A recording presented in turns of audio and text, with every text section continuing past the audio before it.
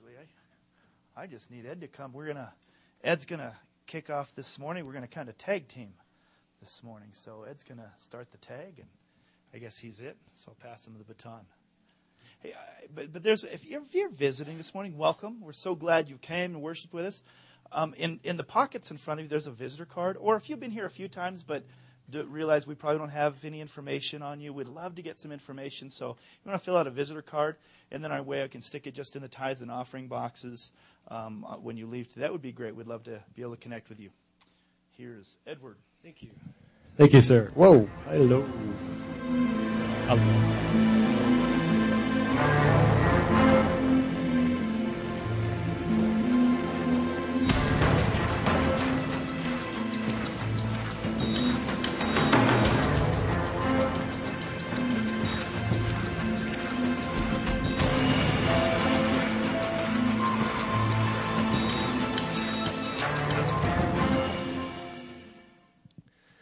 All right, this is a quick little intro there. Excuse me. I believe this morning God has a message for us, for all of us here. And like Pastor Rob said, we're going to tag team each other. And that typically means if you're used to wrestling at all, that means once the person gets beat up enough by the other people, then they tag their partner and they come in and get beat up as well. So hopefully we don't get too beat up here in all of this. But this morning, I'm really excited because I have a bunch of our youth here from IYG this morning. Raise your hand if you're from the Illuminate Youth Group. All right, great. Awesome. Good to see you guys. And the message that I want to bring to you this morning is cross-generational. So I believe we could all relate to it, especially the youth. And, especially all of us. Let's just put it that way. How about that? But as we get started this morning, let's pray. Father, this morning, we're excited about what you are, who you are, and what you've done for us, God, and what you have for us, not only individually, but as a congregation, as the body of Christ, and where you're taking us, God, from glory to glory, and moving us into new experiences and new visions, new callings for each one of us, Lord, and we need your strength to help us to step out in faith, Lord God. So this morning, would you come and breathe on the message this morning between Rob and myself, and have your way, God, ultimately, in Jesus' name. Amen. Amen. Hey, real quick, let me start off with a question. If you could know the will of God for your life this morning, right now, from beginning to end, who would want to know that? Anybody? There's a few of us in here. Good. A couple of you guys might be hesitant because you're thinking, that might freak me out. If I knew every step I'd make, and from where you were born, to what would happen the next second or the next year, how you would die, whose lives would be affected because of you, good or bad, do you think your life would be considered epic if you knew the whole thing? Epic. I mean, I hear that word epic, and I go, I think of a Kevin Costner movie, really. I mean, does he do anything but epics? Or Russell Crowe, But let me change the question real quick for a second. Do you think that God wants you to know your end story right now? Yeah. Oh, and why is that? Yeah, he wants us to trust him. Yeah, it's okay. In youth group, I'm very personable. I call out questions and the answer. And so it's okay, youth. If you want to answer, go for it. I'm afraid of the adults, though. So just go ahead. No, but you're right. Yeah, he wants us to trust him, and he doesn't want us to know our ultimate goal, I believe, because we haven't experienced the steps that would take us to the next step, that would take us to our end means, if you know what I mean. If you know what I mean. But right now you haven't experienced that. But when you get there, you can look back and you can say, oh, that's why I went through that. I mean, how many of you now have already experienced that? You can look back in your life and go, that's what God had in mind. It's so hard, though, right now in the moment, right? When you're in it. In Luke 16:10, Jesus is saying this. Let's see if we can get this working here.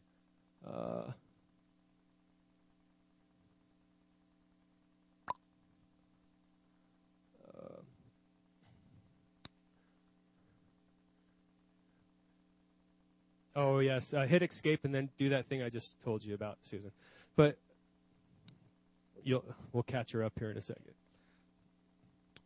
Whoever can, in Luke 16:10, if you're there in your Bibles, that's fine. It says, whoever can be trusted with very little can also be trusted with much. And then, like what Pastor Jeff just said a little bit ago, he said, context, or what was it? A text taken out of context is only pretext. Wow. And there's a lot behind the story. It talks about the shrewd manager in your Bibles. Actually, this isn't the scripture that I want. It's maybe somebody can run back there and help her get to the first screen on that for me. Thank you. We're back. We're there. All right. Let's see if I have control now. This is new. We're just getting this thing moving. Okay. Did you go back to playback mode? Screen mode? It's all right. We'll get there. Technical stuff. Isn't it great? We love it. Once you're in playback mode, you won't have control, just so you know. Yay. We're there. All right, sound guys. Bless you. You know, you're built for greatness, and you're on your way there. We have to really trust in God when we come to these points. You know, He's taking you there. Who can be trusted with little can be trusted with much. So it's almost like He's testing us, and we go there, and a lot of times we go through these things and these moments in lives, and we say, God, why are you testing me in this? And sometimes we blame God for things that really aren't God's fault, I think. We go, you know what, I don't think it's God's fault that maybe somebody pulled out a gun and shot somebody. That's just, God's not like that. I don't believe He is. But if you're like me, you like those kind of movies out there that make you think about the hypothetical or the rhetorical questions out there in life, right? The movie's kind of like It's a Wonderful Life. Let's see if we can get there again. I had the video. There we go. Yeah, Wonderful Life, the best Christmas Carol remake of all time, the Muppets Christmas Carol. But and that's my opinion. But these are the things that pose the what-if questions of life, right? You get to thinking about these things. It makes us stop and for a split second of time, and make us wonder what would be different if I had done such and such differently, right? The questions of fate arise because we want to try and manipulate this life in our minds so that we can deceive ourselves into thinking that we have some kind of control over the uncontrollable. Which is in a sense, it's what we do. We have a free will, right? We believe we have a free will. And we do have choices to make that change that can change the future of our own lives and those around us. But here's the thing. I think that our choices don't surprise God in the slightest. The choices that we make, the choices that others make, He knows what we're going to do before we make them, before we even do it. So we have control, but if we're submitted to God, it's not out of His control. And that's what's known as the mystery of God.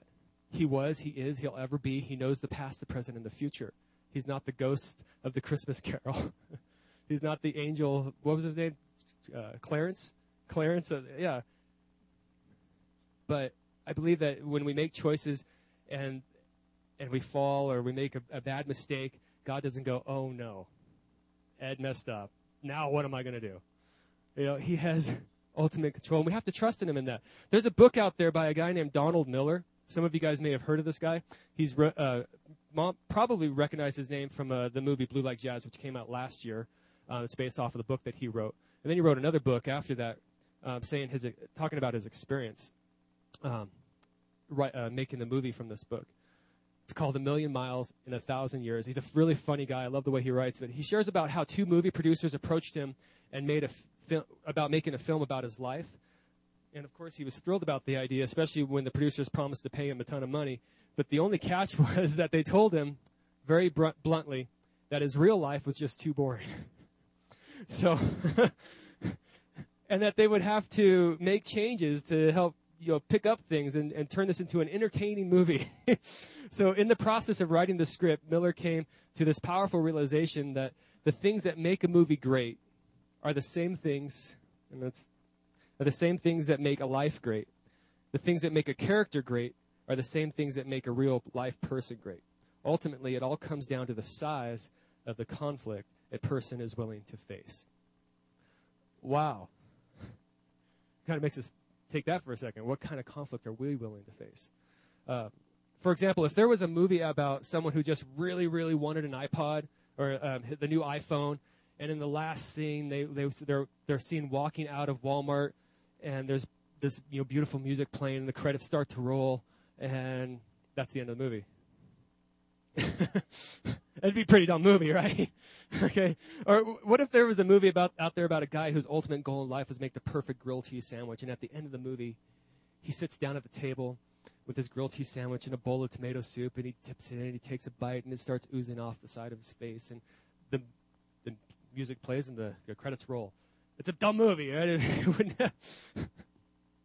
most likely everybody in the audience would probably already be asleep because it's boring. But in Miller's book, he says that at one point he turned to the movie producers and he said, guys, is this going to be a good movie? And, of course, they said yes. And then he asked again, is this going to be, how about this? Is it going to be a great movie? And they said yes. And then he asked, so he got a little cocky. He said, do you think this movie's going to win an Oscar? And they turned to him and said, no, sorry, only epic movies make Oscars. So the obvious next question then would be what? What does it take for a movie to be an epic movie? And they responded to that in an epic movie. If the main character doesn't overcome their conflict, then either they or other people are going to die. In other words, there are life and death consequences if the hero doesn't succeed in their mission. So turn with me this morning to Psalms 139 in your Bible. It's a very familiar psalm to a lot of us.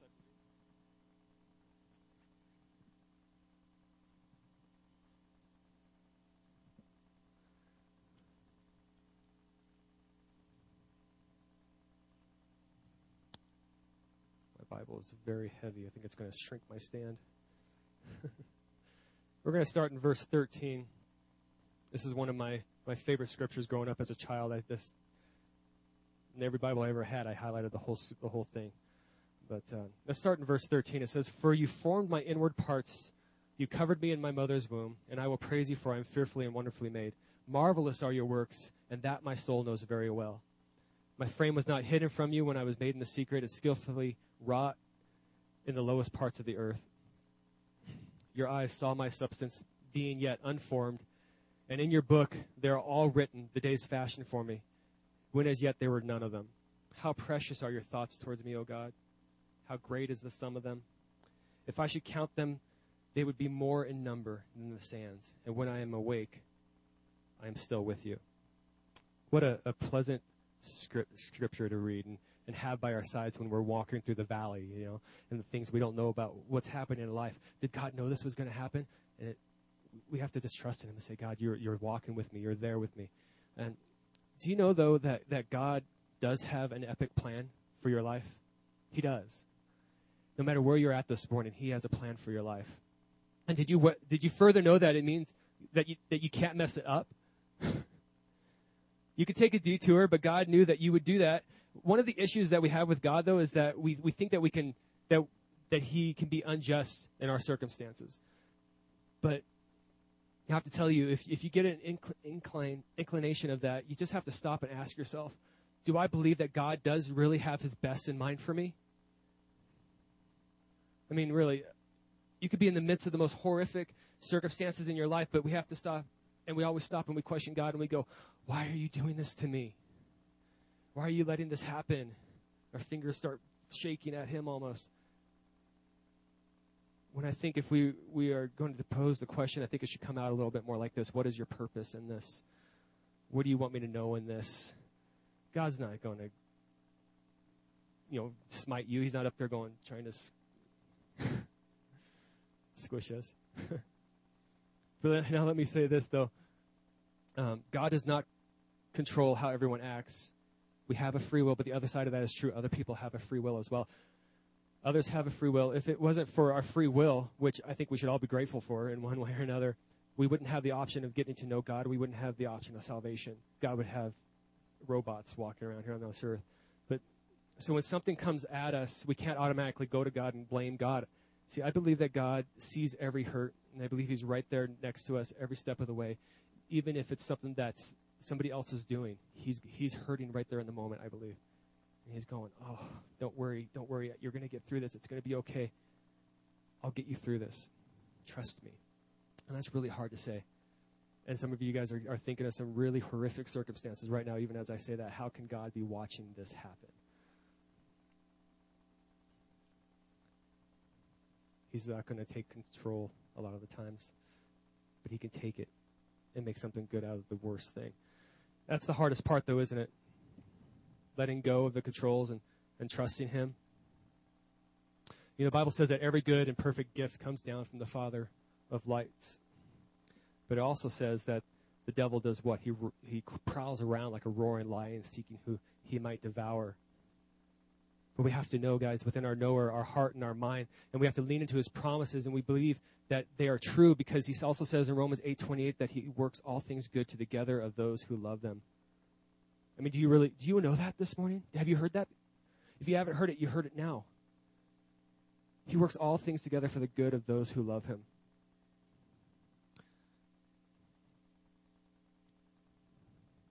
Do you love his word? It breathes life, doesn't it? You get into his word, and it goes down deep, and it nourishes our soul. The Bible says that of itself that it's penetrating. It's sharper than a double-edged sword. It's able to pierce between bone and marrow.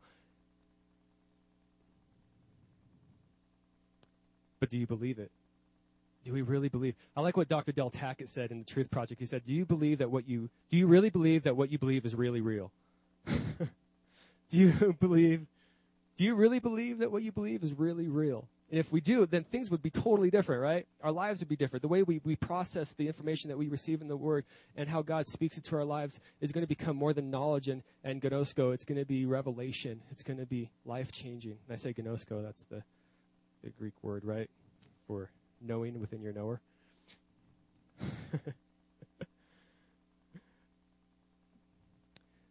But what happens when it comes in and nourishes us? I think that maybe you might be feeling kind of empty this morning, and maybe you're without a vision. And we know what happens to those without a vision, right? What's the Bible say? They perish. They perish because they don't have hope, and vision stirs hope. There's a saying out there right now that you may have seen. It's all over Facebook. A Bible that's falling apart usually belongs to someone who isn't. Romans 10:17 says that faith comes by hearing, hearing by the word of God. Romans 12:2 says to be transformed by having your mind renewed. And we renew our mind by getting that word into us and spending time with him. Like I said before, it nourishes us. It's something that just happens when we come to God and we take our word, we open it up, and we ask God to come and minister to us in that time. Because it says at the end of Romans 12:2, then you will know the acceptable and perfect will of God. We need to start taking advantage of all that God has given us and offered us in Scripture so that we can get out of this valley and we can start walking around in this newness of life. And don't you want that this morning? Don't you want a newness, a freshness this morning? No matter where you're at. Maybe you feel like you are walking in the path of God right now. Don't you want a freshness in that? We all want a freshness. But that's our starting point this morning. We don't need to be Christian zombies. We don't need to be dead men walking. We're to be alive and living in a relationship with our Creator, and that's our starting point. So the written word of God, the spoken word of God, it's got to be in us. So let's ask ourselves right now, when was the last time we actually heard the voice and direction of God in our life? Now, what are those things that are distracting you from those things? Or hearing it in the first place? Let's play a little game real quick. I'm going to put up a picture up here on the screen, and I want you to kind of tell me what you think it might be. And that's a scripture. Good job. Got that one. Good job. What's this look like? Any ideas? What's this? Light? An arm? An eye? A what? An insect's eye? Okay. Yeah. Some of you guys got it. A bug eye. A fly's eye. Yes. Yeah. Those are the ones that follow me around all the time. What about this one? A frog? Roots? A heart? A walnut? Someone's brain? Roots? It's a walnut. It was shocking, huh? Yeah, it's a walnut. Good job.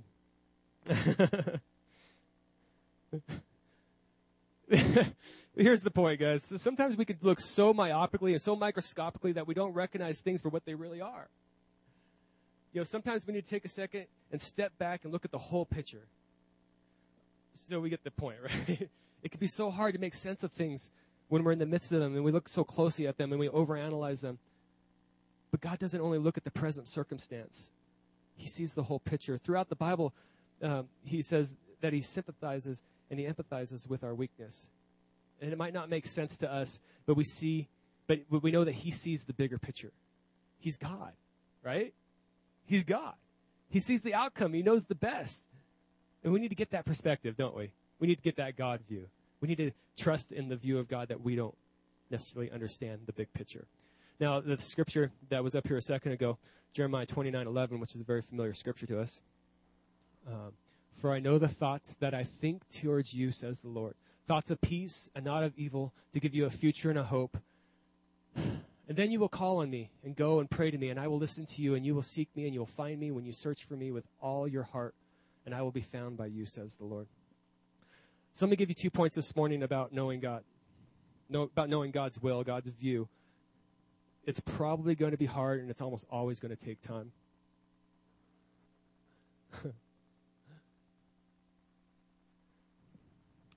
Ephesians 2:10, for we are God's masterpiece. He's created us anew in Christ Jesus so we can do good things that he has planned for us long ago. There it is again, lined out, going from Psalms. Now we're jumping ahead 500 years almost to bang. He says it again, I have a plan for you, and I planned it long ago. When Paul wrote this, there were only really a handful of Christians in Ephesus, and they were being persecuted for their faith. And it was basically that if you proclaimed Jesus, you were ran out of town. In Ephesians, so doing ministry and having a church in Ephesus was probably going to be pretty difficult. If you look through all people's lives written about in the Bible, you're going to find a common theme. They all had difficult lives. Think about the characters right now. They're just popping up in your head. You're thinking throughout the Bible, David, Joseph, Abraham, Isaac. Oh, there's a hard one. Isaac, Paul, Jesus. They all face some difficult circumstances. Jesus even promises it to his followers. He says that in this world, you'll what? You're going to have trouble, right? But take heart, because he's overcome the world. I have overcome the world. And then in the end, really, each one of these people made a specific impact in the kingdom of God.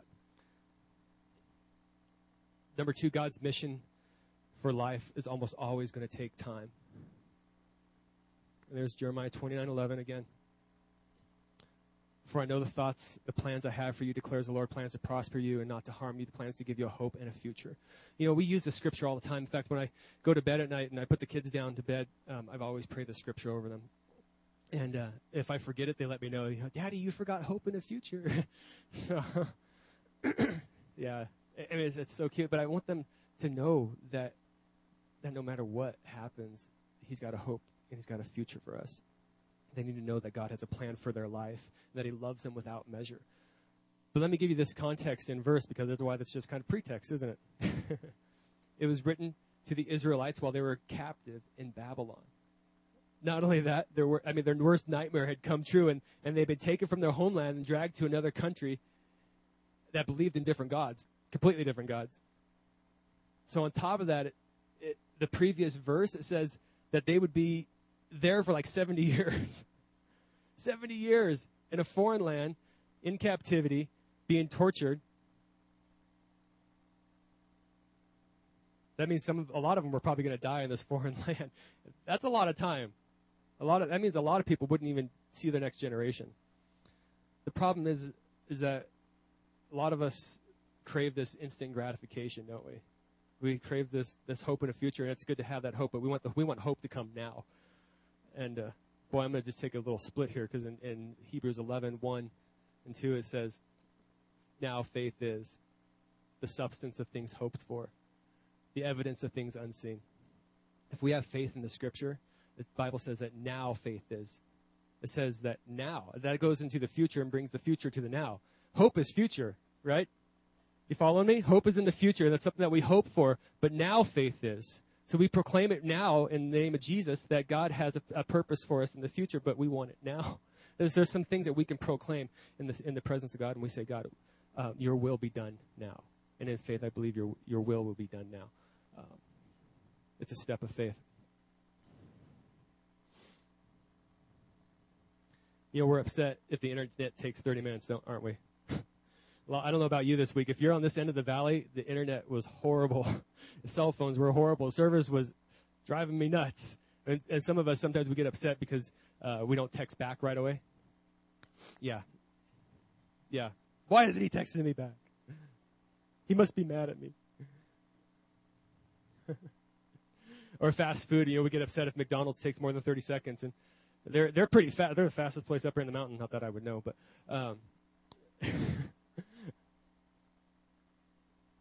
But as you look through Scripture, you're going to see that God did powerful things through the people in people's lives because they were perseverant and they were patient for His timing, and they proclaimed in the name of Jesus, or they proclaimed the things that they knew in Scripture. They say, "God, you're faithful," and now faith is. And they were part again of a major advancement of the kingdom of God. So we're going to play this game one last time, and I'm going to shut up. You guys can stop beating me, and I'm going to pass it over to. No, I'm just kidding. You guys have been great. You guys have been great. But let's look at this. Let's play this game one more time. What's this look like to you? Google Maps? Church? Yeah, Big Bear Christian Center. We're part of the body of Christ in the east end of the Big Bear Valley.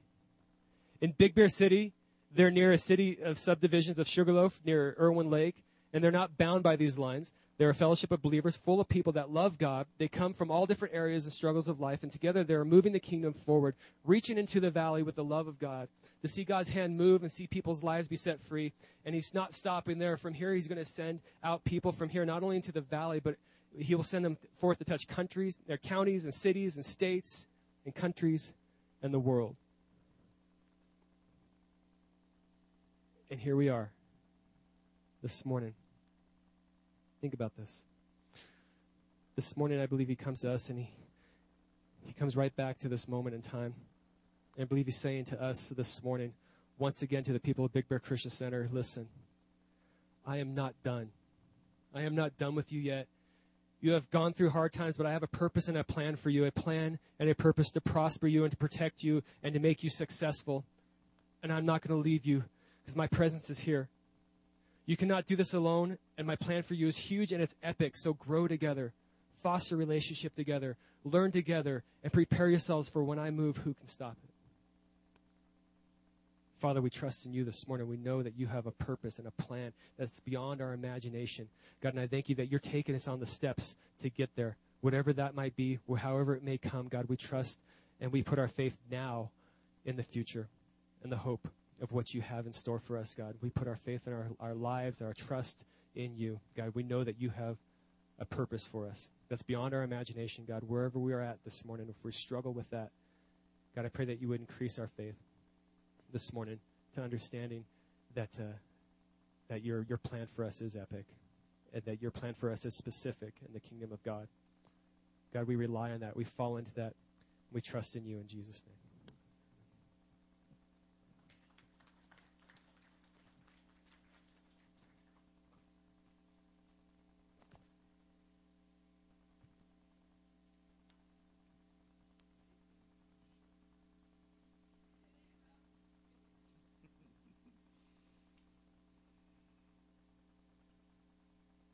God He really does have an epic plan for each of us. You know, I look around, and even the people I'm just meeting this morning, and God has a plan. He has a hope, a future. I see the young people and think of the young people next door. Their lives are ahead of them, and it's really easy just to go, well, God's got something for them, but I think it's too late for me. It's not too late. God is not done with you. He is not done with me. Jeremiah 29:11. Ed was talking about that.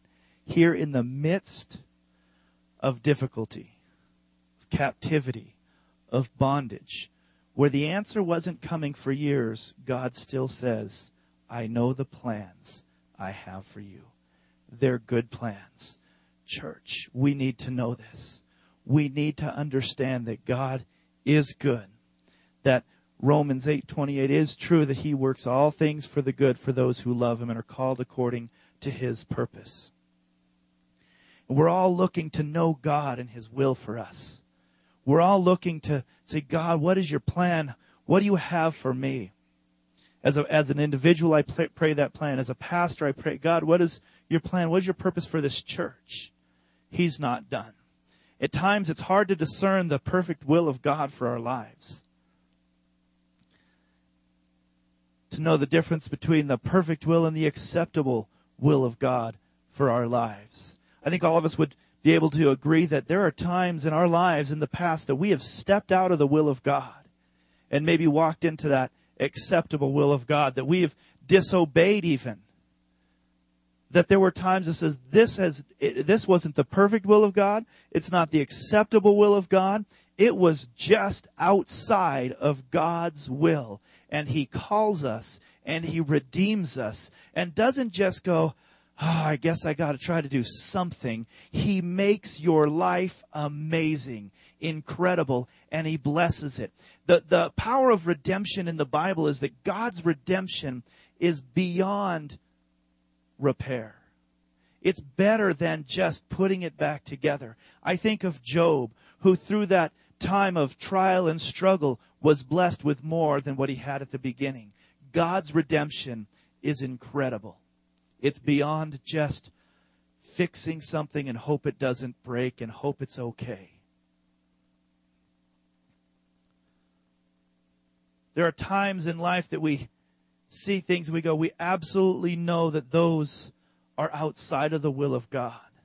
Is it God's will that children grow up in a family full of strife and addiction?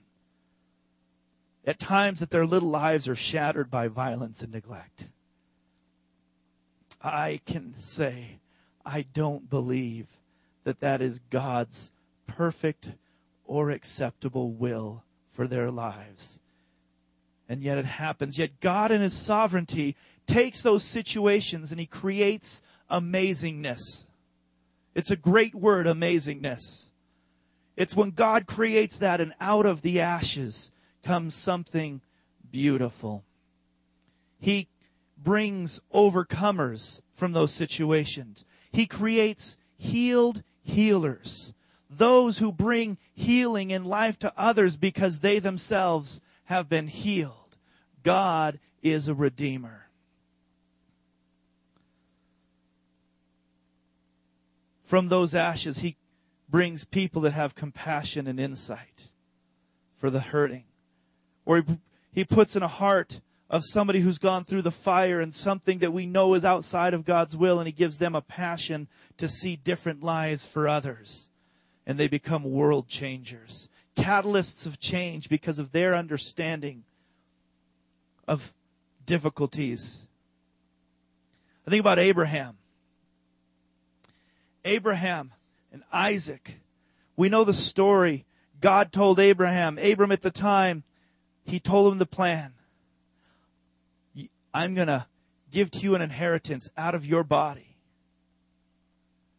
But Abraham didn't concede. Not fully. He was swayed, and we know the story with Abraham. He had a child with his servant girl Hagar. Outside of the perfect will, and produced a different offspring, Ishmael. And God had to come and say that wasn't the plan. And so He still had Isaac. And then we see that Isaac was God's will for Abraham to create the offspring, the Jewish nation, which Jesus was part of that, and salvation has come to us. So yes, Abraham walked out and he blew it, and we know that was not in the will of God for Abraham. Go down a couple of generations to Jacob, the son of Isaac. He had 12 sons. Right there, I might have to question whether that was God's will. I've got 3 boys, and I think 9 more.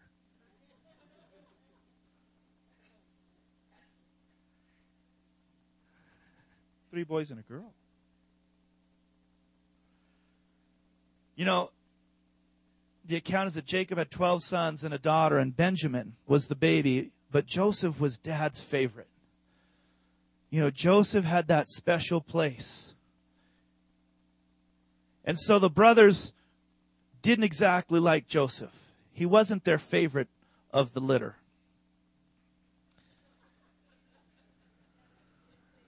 When you have that many, it's a litter, I think. You know, being Dad's favorite caused no little irritation with his brothers. And on top of that, Joseph kept having these dreams. Remember the dreams that Joseph had? These dreams about the stars and the sun and the moon bowing down, and the sheaves of grain bowing down. Joseph had dreams that his brothers and even mom and dad would bow down and serve him. And he was dumb because he told them that.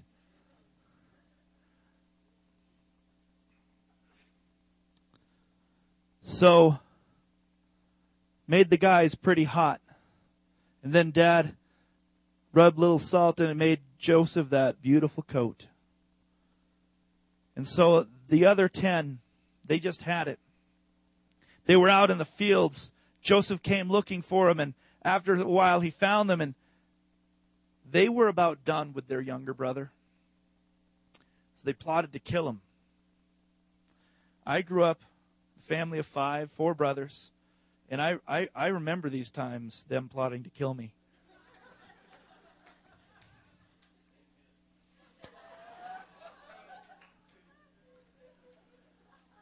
I am the youngest. But Gary, I think, was Reuben. He tried to save him. Reuben thought, okay, this is not going good, but he didn't want to fully intervene, so he just says, hey, let's just throw him in the pit. And he thought, we got to do something, but throw him in the pit. I'm going to come back later and rescue him and bring him back to that. Was Reuben's plan. But while Reuben was apparently not there, Judah sees this caravan coming down the road, and he says, let's sell him into slavery. I think Jay would have done that to me.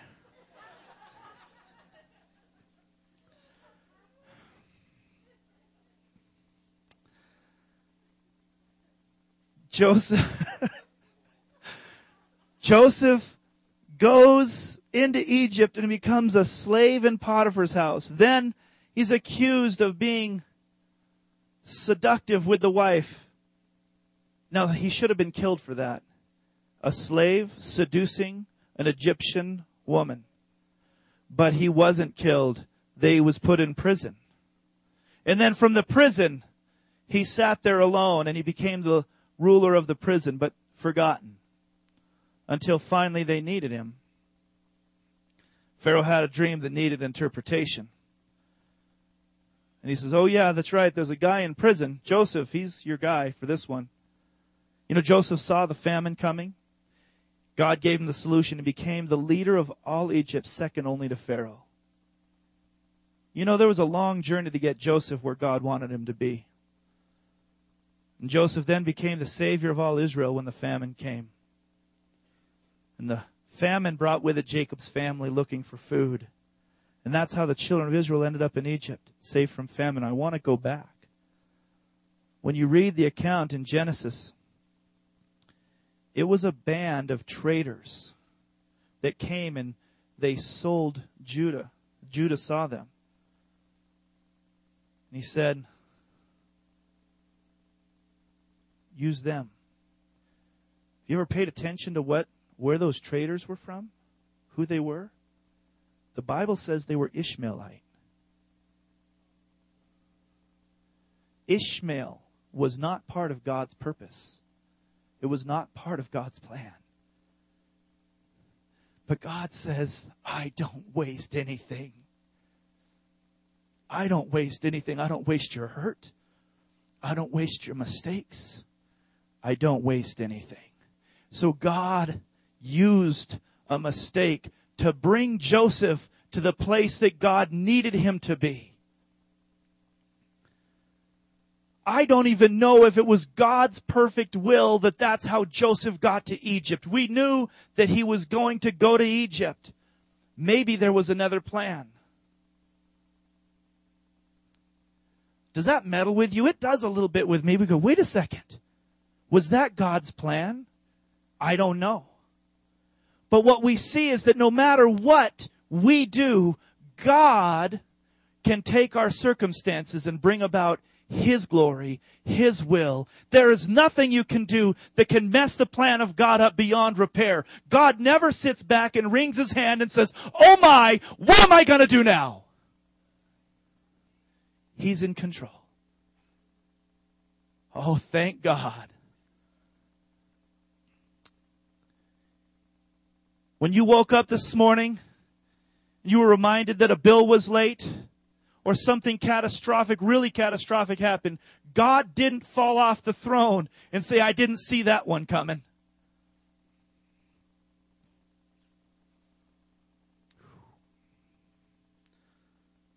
So Joseph, God uses different pieces, whether they were of the will of God or not. He brings the pieces together and he gets his people into Egypt to save them. But then 400 years later, Egypt's not the place for them any longer. And they have to leave Egypt. And so he brings them out and they wander in the desert and they bring them into the promised land.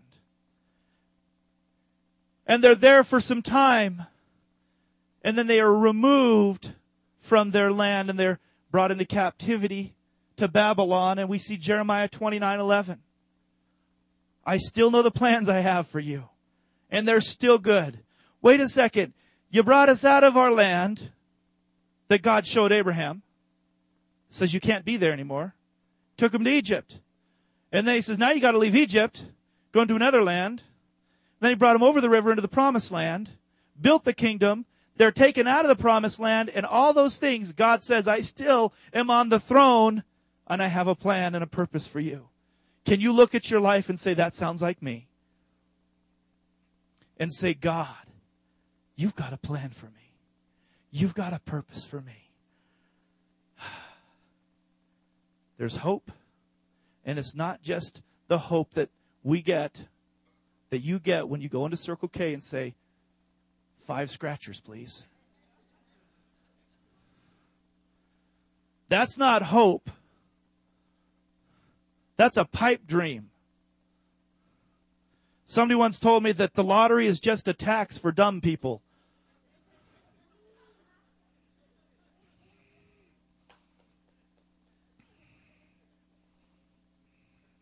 That's not hope.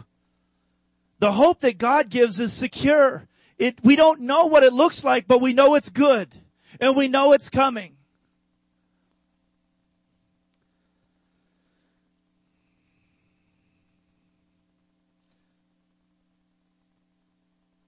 God loves his people. Can you agree with that this morning?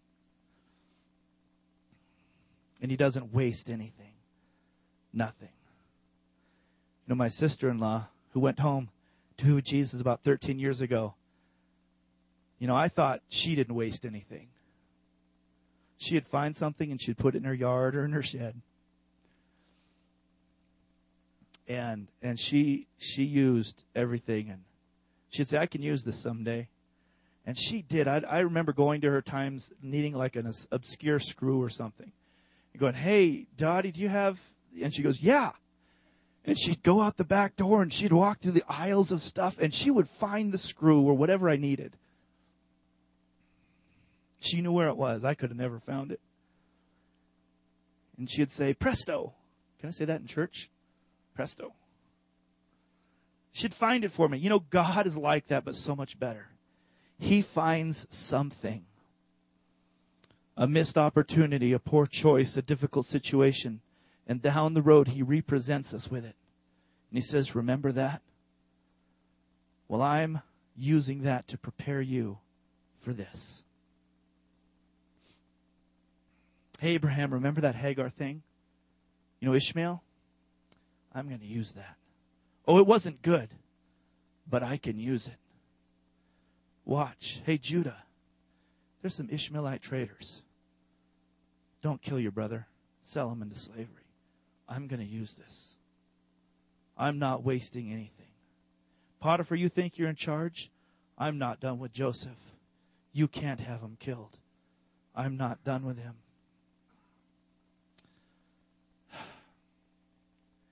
He uses this, he uses that, he stirs a heart.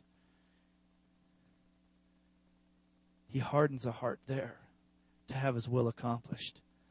Why? Because God will have his way and his purpose. It goes so much better, though, sometimes much quicker if we just seek him from the beginning. You don't have to make the wrong choices. But when we do, God is the Redeemer. And he will have his way and purpose in our lives and in your life, in the lives of this church.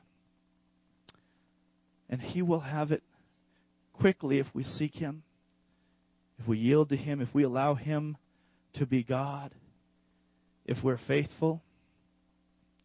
In just a moment, I'm going to warn you, there's going to be kids coming in, and they're going to come and sit around, and if you're a parent of them, just bring them in and have them sit with you. Okay, little babies too are coming. So the whole church is going to be together. And I want to tell you, church visitors, you get to be with us for just a moment and some personal house stuff, if you will, connected to this message. Church, you have a great official board in this church. It's made up of an elder board and a separate financial board. And I want to tell you, it's a blessing and privilege to have this group of people committed to the Lord and to the vision of this church and to reach this valley. It's a board that's committed to make disciples and help people find life, healing, hope, to help people get connected into communities of believers that love and support each other, to help people grow one step closer to Jesus, because that's what God is calling each and every one of us to personally grow closer to Him and to take everyone we come in contact with and help them grow one step closer to Jesus. We started this year with a trimmed down and reduced budget. For those of you who remember, we cut last year, we trimmed our budget down. And we as the financial board, we looked back, we looked at the giving, studied the trends, and we put together a budget based below last year what we thought the income would be for the year. It was actually below. We really wanted to be responsible. In the church right now, people are being ministered to through life groups and Sunday services and youth group and one-on-one relationship and discipleship. And the body of Christ is growing. At the same time, we've been taking care of business. The facility there's things that need to be done. We're not just keeping it up, but we're actually doing projects. Life groups have gotten together and remodeled rooms, and we have vision, and we're doing things still. The IYG Cafe, the baby nursery, mom's room. Started sprucing up the back area. Next year we'll do picnics and potlucks. Parking lots that if we don't resurface them every year, they'll fall apart. So we've done all these things this year. We've continued moving ahead. All the while, the board has kept an eye on both the spending of the church and the income. Kind of giving a little financial report here.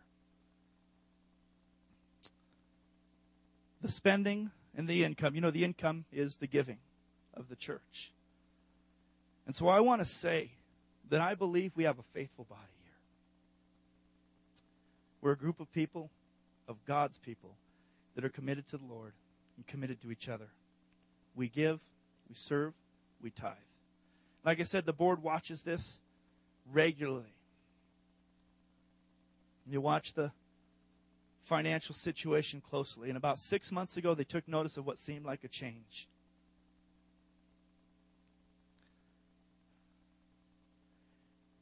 A drop in the monthly giving, and it wasn't just an occasional. It looked like there was just a change. And that what the average giving was here, it was down here. And there was a couple of months in there that the giving was up, and we said, okay, well, maybe it's not down, but we realized by, again, studying and looking at it, that there was a different trend in Christian Center, and that the giving is down, and we forecasted out what that could look like. Welcome, kids. We forecasted that out, what it's going to look like to the end of the year and then into next year.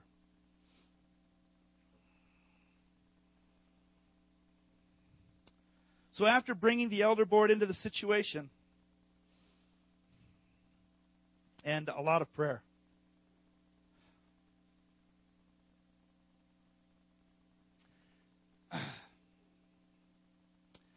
we came to the very difficult decision that the budget had to be reduced substantially for 2014. And that cut would be a staff position.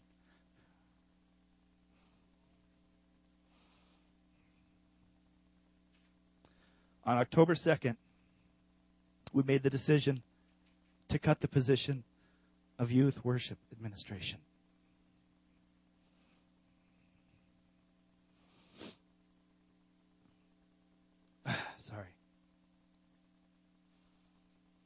because we're family. I'm going to stay on my script that I wrote. On October 3rd, thanks, Megan. On the very next day, I met with Ed to let him know that as of November 15th, his paid staff position was being concluded.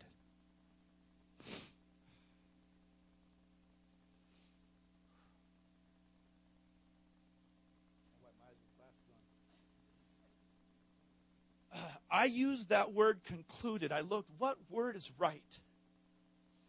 And I used it purposely. Because Ed is faithful. He's not being fired. He's not being terminated.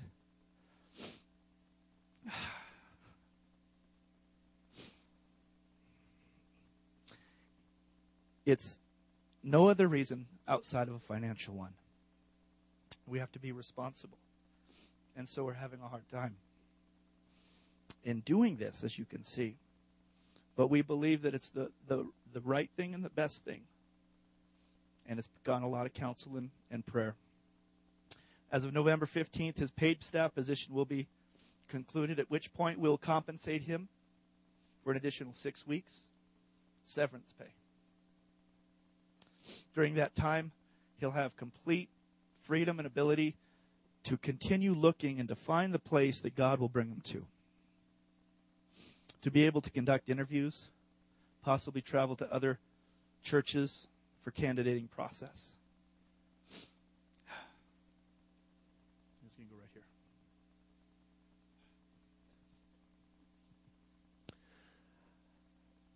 Everything that we shared this morning, I believe, is true. You know, God's word is true. He's faithful. It will not return void. You're right. It is easier to sit down.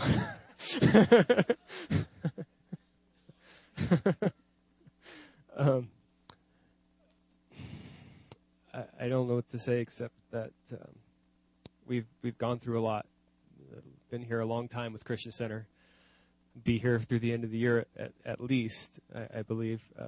But I also believe that God is probably calling us outside of Big Bear for the time being. So as it stands right now, the Big Bear is pretty saturated with churches. So trying to find another staff position at a church up here would be pretty difficult. But I believe that God has called me and Una into full-time ministry. And so even to stay would be difficult, and I wouldn't want to do that to us. But I believe that Christian Center has a call on it.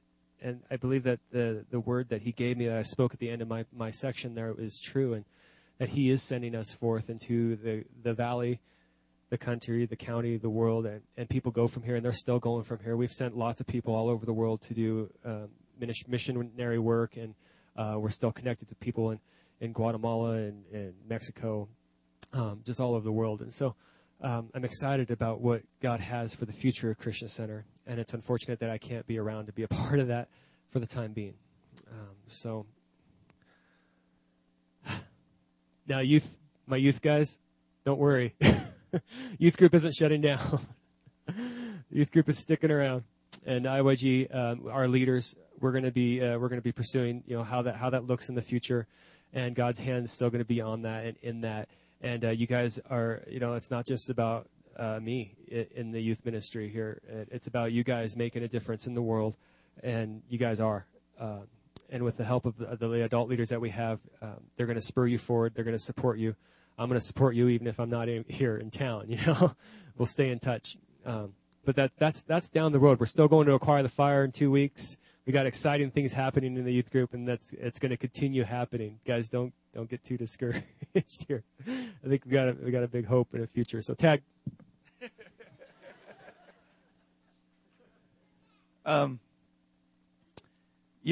That's it. When I first talked to Ed, one of the first things he said, he wouldn't, if he wasn't going to be here at Christian Center, he wouldn't be on staff at another local church. His heart's here. But in this process, I look what God's been doing. God has used Ed. See, God's not taken by surprise. I am. Ed and Una are. I'm not going to look at Una.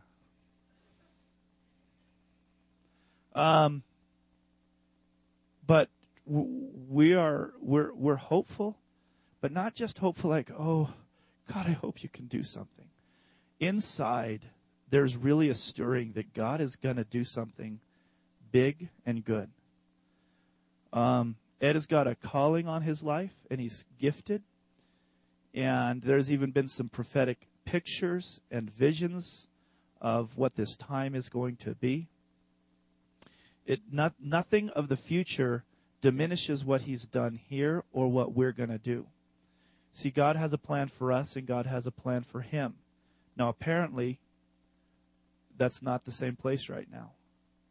But God is on the throne, and you can see, and I want to say that we gave them freedom to just be how they wanted and tell or not tell, and their hearts from the very beginning were, we love you guys, and we want to support the church. We want to support what's going here. And they've been, it seems seemingly more concerned about how we were going to do than how they're going to do. But God's already beginning to open up prospects in other places, and so that is going to continue on. The leadership, we've been talking, praying, meeting. God's putting together plans for the future. Over this course of this last year, God, maybe a year and a half, but I think about a year, God put together a leadership team for youth, and they are our youth staff. They're unpaid staff. It consists of Kaja and Zane Bowman, of Sarah Hastings, of Jesse Rogers, who's in Hawaii. She knows. They were on the phone last night. Katie's here every week. There's adult helpers. There's youth staff. And he's been putting together something that's unheard of in a small church, to have such a strong leadership, adults and things. And we go, okay, God, now we know that there's still this leadership within the church with these kids, and we don't know. We're laying out the process exactly of how that's going to happen. So there's probably going to be some questions, and we're going to let you do those via come in and talk to us, email. I'm going to ask you each as we leave, direct people back to listen to this online rather than just trying to explain everything. I'd really encourage you to do that first so they can hear it here, and then for questions and other things, direct them right back to the leadership. God is not done here by a long shot. He has called this church to be a light in the darkness in this valley. And I don't know if you've realized we are the only church in this whole area. I mean, you could draw within a few miles. We're the closest. We have this area in Irwin Lake and Lake Williams and Shea Meadows right here. God is calling us to reach them. So we are not done. We are moving forward. And in God, it's going to be a situation like this. And so I'm sad. Can't explain how you can be sad and excited at the same time. This is the best picture. Do you remember when you went off and left high school and maybe went to college? You're sad because it's change and you don't really want to leave, but then there's this excitement of something new. The new doesn't diminish the old, but if you're held back by the old, then you'll never have a future. We will not be held back. We're going to move forward, and God will take everything and do amazing things, just like we said, in you and in us. We're going to spend the next 3 days together. This is amazing. At this conference, we've been planning to go to a conference.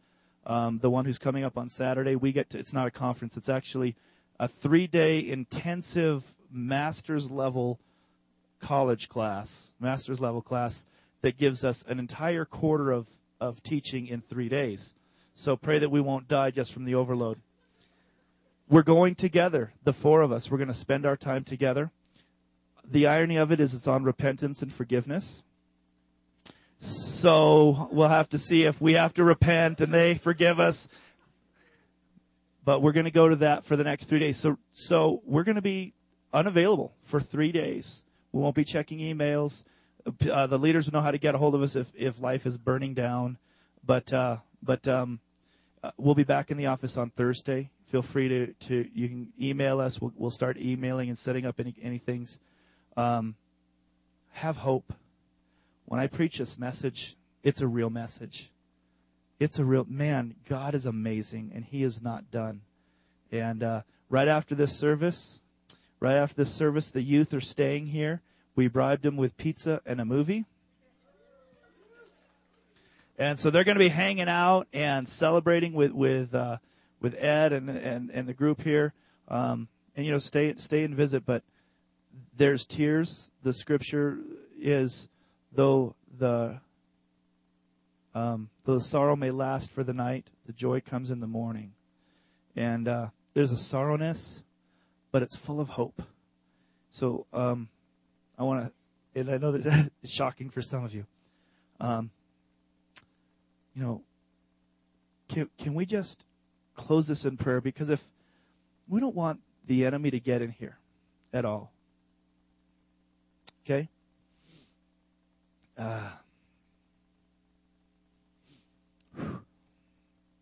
Lord,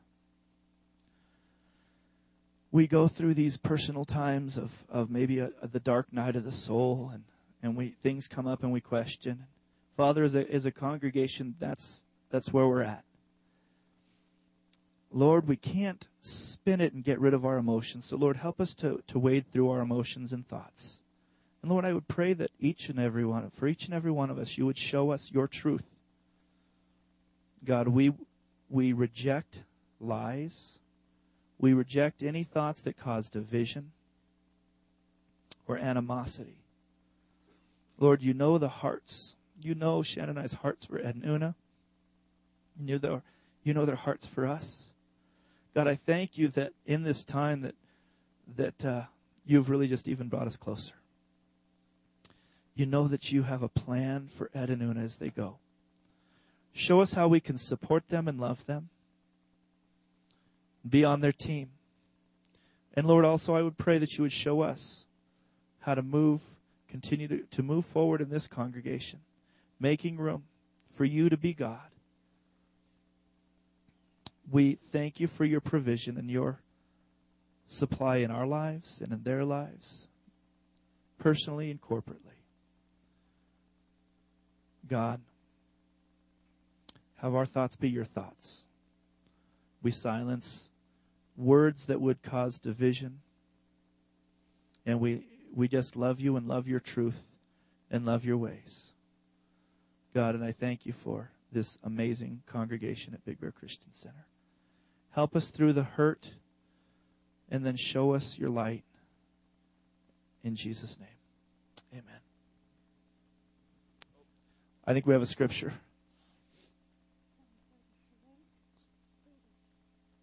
Psalm 32:8.